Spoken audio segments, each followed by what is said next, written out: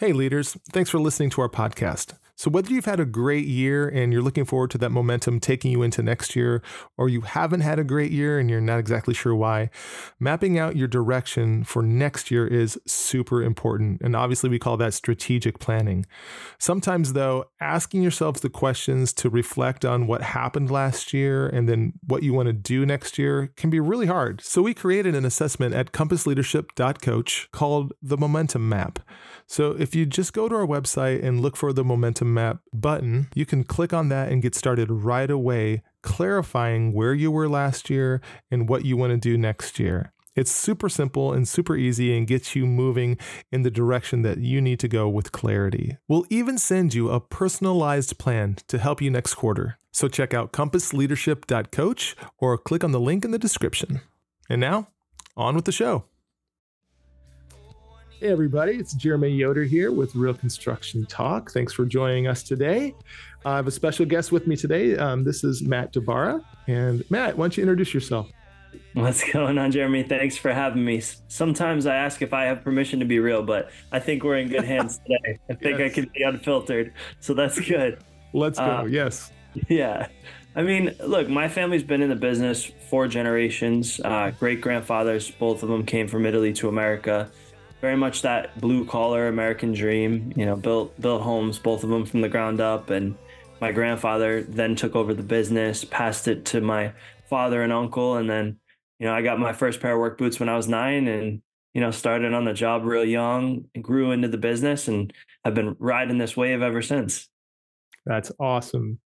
Isn't it funny? I again, my parents grew up in the Amish Mennonite kind of faith, but that meant that they were always working together. And that was in my blood too. It's just something that gets in your blood about being a blue collar worker. I was demoing a house the other day and I hadn't done it for a little while. And my son and I were just having a blast, man. I mean, by the end of the day, we were dead tired, but it was great. It's just part of who we are. It's part of our heritage. So yeah, I love it. I love it. So how about your company specifically? How long have you been running your company now?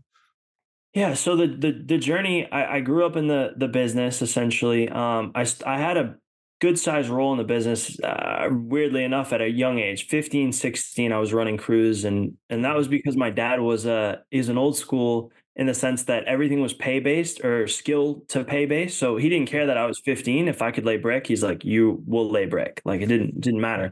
So I took over the business. And then I got licensed when I was 18. On my own 19, I was in college and I got licensed because we had a disagreement about marketing. And he said, if you can do this better, go and do it yourself. So I ended up getting licensed and got into yeah, exactly. Imagine that. Wow. That's awesome.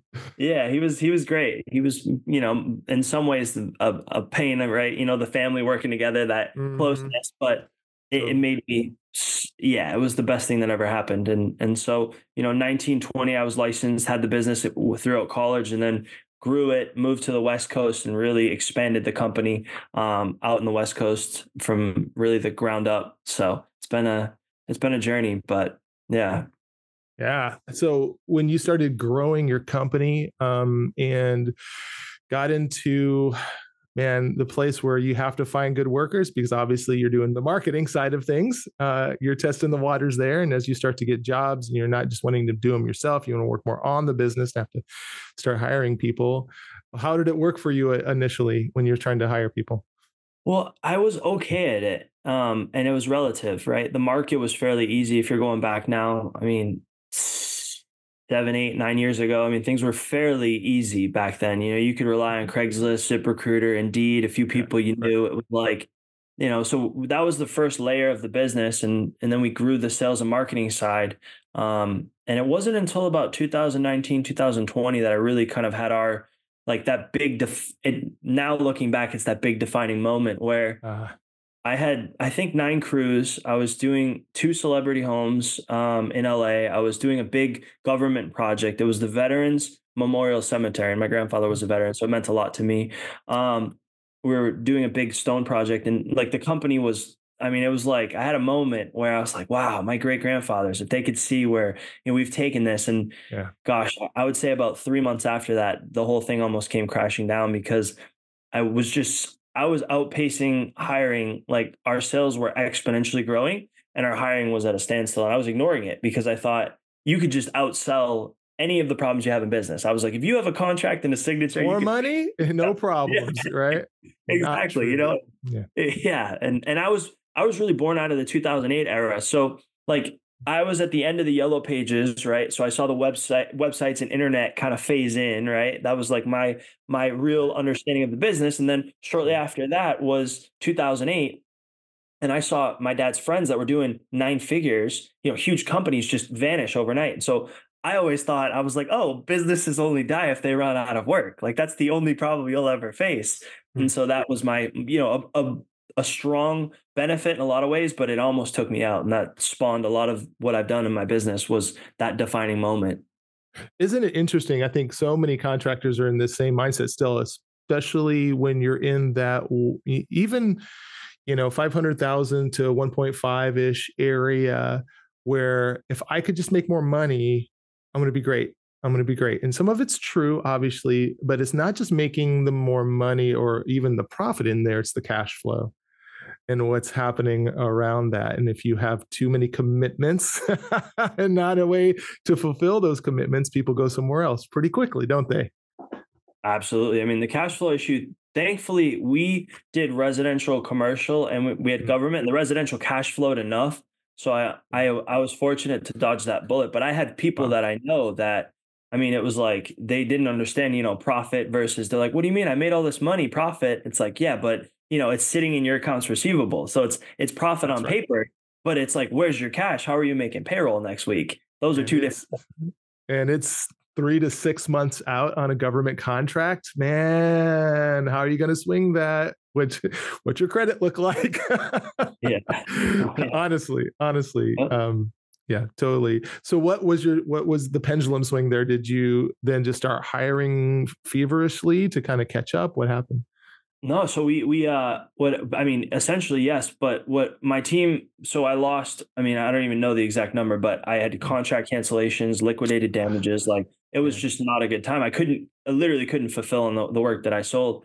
And I told myself, if I don't figure this out, I'll shut down the business. Like it was that moment of like, yep. and then shortly after that, I found out my first daughter's on the way. So business is in turmoil. I lose seven figures in the span of about a month. And then I'm like, oh, and I'm having a baby. So, life's Man. beautiful, my first daughter. So I was dead set on learning everything I could about hiring. And it brought me back to a mindset. I think this is important is, I was very curious about the innovation and change in the digital landscape. And I remember I almost wanted to like, I was so frustrated because I saw it happen. I saw the yellow pages kind of dry up. I saw websites, people start doing websites, the early adopters. I saw when enough people did websites, then it was like SEO. So your website ranked better. Then lead gen platforms, because websites were still like, and I saw all this stuff and I was so astute to these shifts and changes, but it was happening in the hiring space, right? It was getting a little bit harder each month to find people. It was like the yellow pages drying up, right? The writing was on the wall, but I didn't pay attention to it. So paying attention to those macro trends, I think in your business are really important. For me, I then set out to find what's the answer. And I couldn't find any one. I just wanted the magic bullet. I never, real talk, right? So I'll give you Yeah. something real here. I never set out to be a coach, a consultant, an educator. Like I wanted to solve my hiring issue and go make more money and grow my business. Like that was Right. it. I became increasingly more frustrated when I was hiring consultants, I was going to seminars, I was studying tech and everyone was telling me to do something and then I would do it and it either wouldn't work, it would work a little bit and then it would stop working. And the best example to round it all out, I was on a speaking panel. We were speaking to roofing contractors and there were Mhm. seven hiring experts. This is after I'd figured a lot of things out. And to my left was this kind of old school guy. And he's like, the way to hire is you got to go to church and kiss babies. He's like, you need to be out there shaking hands essentially. Right. Mhm. So microphone passes across me to my right. The female next to me, really smart woman. She's like, no, actually you need data, headline testing, analytics. Right. I paused, I grabbed the microphone and I said, you actually need to do both, and it's dependent on your local market and the Wow. resistance to find talent. Like it's all of those things, and we don't know. Hiring is like with marketing, there's certain principles, right? Like PPC Right. or SEO. There's things you can do locally that more or less will likely work. Like if it's working for companies across the board, hiring is so unique. It's like you may find that if you motivate and incentivize your team properly, that's the catalyst for how you make your next hires. Or Absolutely. Right. there's all these different ways, and we can get into some of them. But it's the first thing I would say is understanding at a high level that there's not necessarily a magic bullet. That even the best companies are doing multiple things and trialing and erroring it. It's just like marketing. Marketing is a test. Everything in marketing is you're trying to figure out what's really going to stick for your industry at the time that you're doing your marketing. Now, unfortunately, marketing is a lot wider depending on what type of industry you're in. Like, if you're doing something in a local area, like you're doing concrete in Ohio, let's say, we've talked about Ohio a lot with my friends.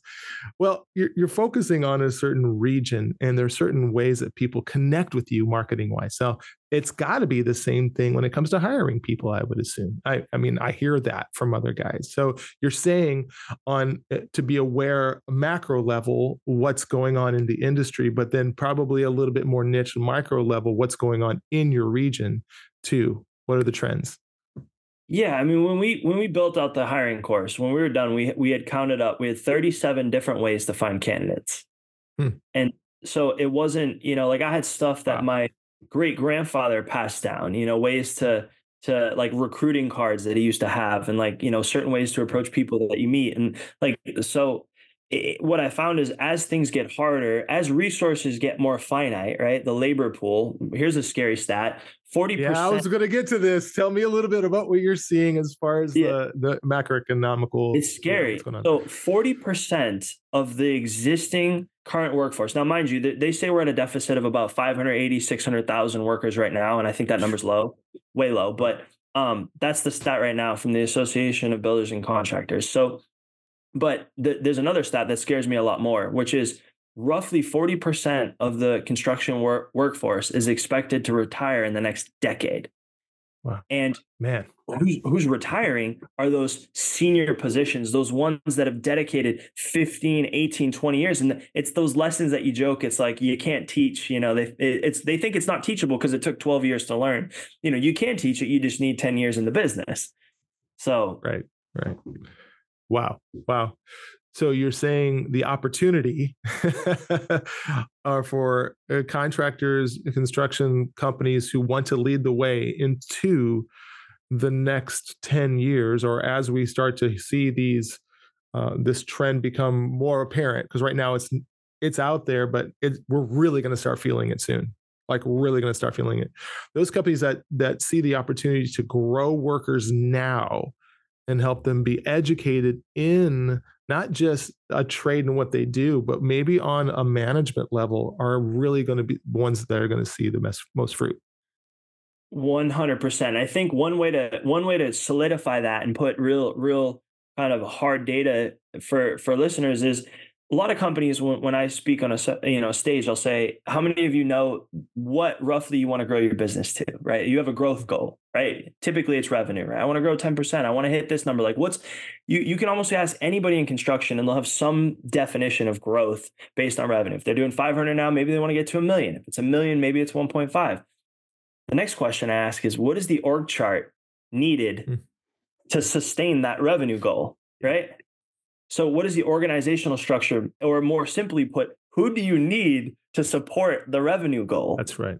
That's right. And we do this with businesses, and it's so interesting because I think hiring is one of those things where it's like it's the slow and steady uh kind of, it doesn't knock you out like you mentioned earlier, like not paying attention to cash flow. It's like that one will hit you hard.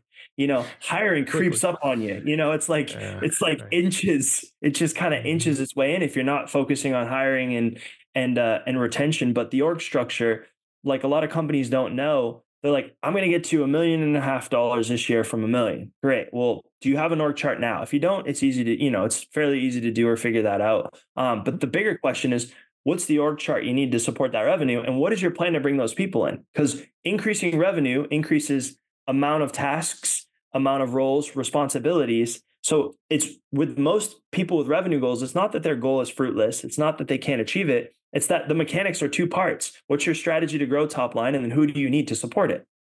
Exactly right. And then obviously all the other things wrapped around that in your office, your supplies, all the things that you need to support that revenue idea. So if you're out there like you were selling and selling and selling and selling and selling, but not supporting the business underneath it, not working on your business, that's the old E-Myth book. If you're not literally working on your business, the whole structure of it, you're doomed for failure. And man, we don't want to see that. You guys, if you can hear my heart in this, that's why we started Real Construction Talk. We want to see you guys succeed. So that's why I brought Matt on. I knew he was going to give me the real deal. And here we are talking about it. So thanks for that, Matt. So when it comes to, I think this is real interesting. When it comes to this idea of not just hiring people, but I think the second part of this is super important too, retention, like closing the back door, as they say. Like, what are some ways that you found maybe in your own company or as you're talking to other contractors out there? How do you close that back door and keep really good workers working for you?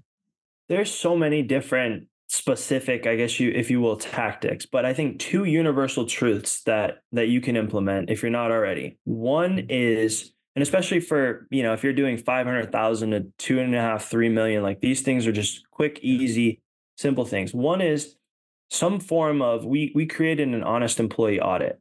And so essentially what this is it's a 1 to 10 numbering scale, Uh-huh. and it focuses on the key questions that revolve around different areas of satisfaction in the workplace, right? Like you have pay, you have like, are you emotionally valued for your work, right? Do you feel appreciated? Sure. Satisfaction, work-life balance, right? So it's all these key areas.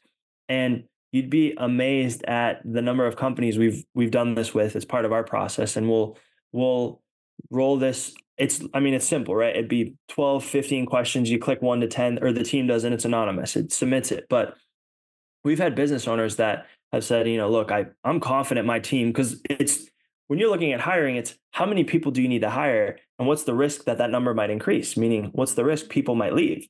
So we don't want to analyze that back door, like you said. How big is that door? And, Right. is it slightly open or wide open? So what we find is that a lot of business owners, we've seen satisfaction of pay, a 3 out of 10, a 2 out of 10 on average. And you're taking all the number of team members.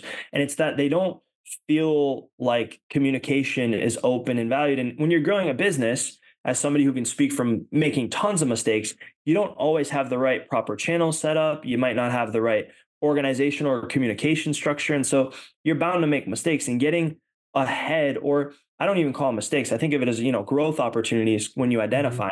But Right. when you identify this, you can get ahead of it. And we found a lot of companies, by opening up this communication, by anonymously auditing your team members and not relying on a manager, right? If you ask your manager, is our production, is our field staff, or, techs, or whatever industry you're in, do they feel good? That's one way, but there's a bridge that you want to, or a gap that you want to bridge. And this helps do it. And now we're getting to leadership. Here we go. Yeah. This is the stuff I love, because what you're talking about here is the honest assessment and really transparency from the workforce to the management of the owner, and that gap is a lot wider than most owners think that it Yeah. is. Hey, I got an open door policy. Anybody can talk to me at any time, right? Yes. Oh, no, everybody's having a great time. Everybody's good. Everything's great. Yeah. And out in the field, they're struggling and pissed off and have just like, they don't like their job. They don't like who they work for. They don't like their foreman. They don't like their crew. Yeah. They really have these aspirations of wanting to be in leadership, but they've been there for 3 years and they have gotten no talking to about it.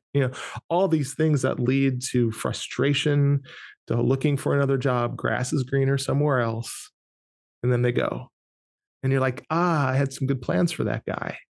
Yeah. Well, And yep, bummer. And it's shocking because we do this for companies, right? Like we take on the hiring for businesses. And so when we do these interviews, I'm so intrigued by the reasons people leave. It's not usually it's really a lot of little things like that. Communication is huge. Um, One thing we implemented that we've had, I don't know the number, but a ton of companies across the country take is early on with my business, I wanted to come up with a way where I could reward certain behaviors, right? And so we came up with this concept where we took a spinning wheel and we made all these different prizes from like a $10 11 Starbucks or whatever gift card up to like I think for us we did like a $200 Airbnb gift card they could go away as a family or whatever. I don't remember like all the different prizes, but so, and the way we did it is once a month we would do a early morning team breakfast. Everyone goes there, and throughout that month, if they did something good, like great review from a client, left the job early to go help another crew, all these different things, right? Finish the job ahead of schedule.